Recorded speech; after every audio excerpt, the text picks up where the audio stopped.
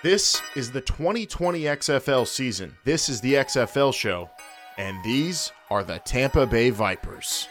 The Tampa Bay Vipers will play their games at Raymond James Stadium.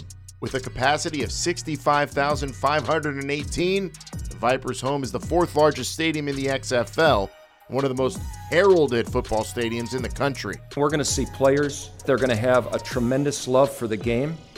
Their talent will still be at the level that allows them to play entertaining and exciting football, and they'll have great work ethic. The head coach and general manager of the Vipers is Marc Trestman. Trestman has had a reputation as one of the best offensive minds in football over the course of his 35 years as a coach. Marc Trestman is a three-time Grey Cup champion in the CFL, and as head coach of the Chicago Bears, he put together the most prolific passing season in franchise history. Jamie Elizondo is the offensive coordinator for the Vipers, as he is reunited with Trestman, whom he worked under in the CFL on Trestman's Montreal Alouettes staff. And the legendary Jerry Glanville enters his seventh decade as a coach. Seventh, as he takes the reins as the Vipers' defensive coordinator. Glanville was head coach of the Houston Oilers, the Atlanta Falcons in the NFL, and he is considered one of the most entertaining analysts to ever talk football on TV. Demons, born in darkness. Now for the Tampa Bay Vipers roster. Quarterback Aaron Murray was assigned to Tampa Bay. He finished his career with the Georgia Bulldogs as the SEC's all-time leader in passing touchdowns. He beat out quarterback Taylor Cornelius, who will serve as the team's backup.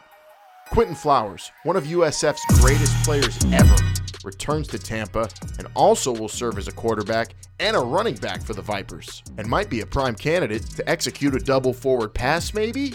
Also on the Vipers offense are Devion Smith, a running back with over 2,000 career yards as a Michigan Wolverine, and Tampa Bay's very first pick in the XFL draft, tight end Nick Truesdell, who has spent time with the Jets, Vikings, and the Colts.